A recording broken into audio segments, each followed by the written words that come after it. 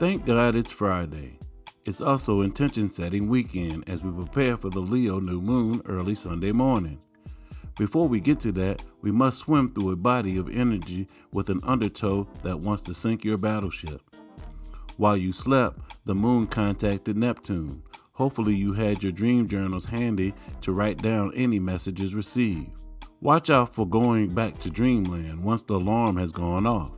It's a good chance you could oversleep that snooze button. Communication could be more frustrating because of the position of Mercury. Mars has raised the level of self-assurance and self-confidence, and it's in a good location to get your point across in a respectable way. You may need to reach into your toolbox of Zen to remain centered.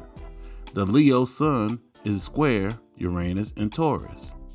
If you are someone who likes things to run smoothly or you have a restless spirit, this could be a disruptive day. Car stalls, lock keys, unexpected breakups could be in store. The emotional Cancer moon is in opposition to deep transformational Pluto, making any encounter intense. The moon's aspect to Mars makes it ripe for overreactions. The lower vibrations of this energy can be expressed as pride, greed, lust, envy, gluttony, wrath, or sloth. By day's end, you should know what you should be setting your new intentions toward. The best coaches are the ones with the ability to make halftime adjustments to get the victory. Can you make the adjustments? Why do we play this game? The great coach Herm Edwards once said, "You play to win the game.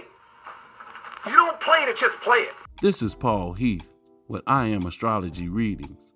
Know thyself and balance your energy.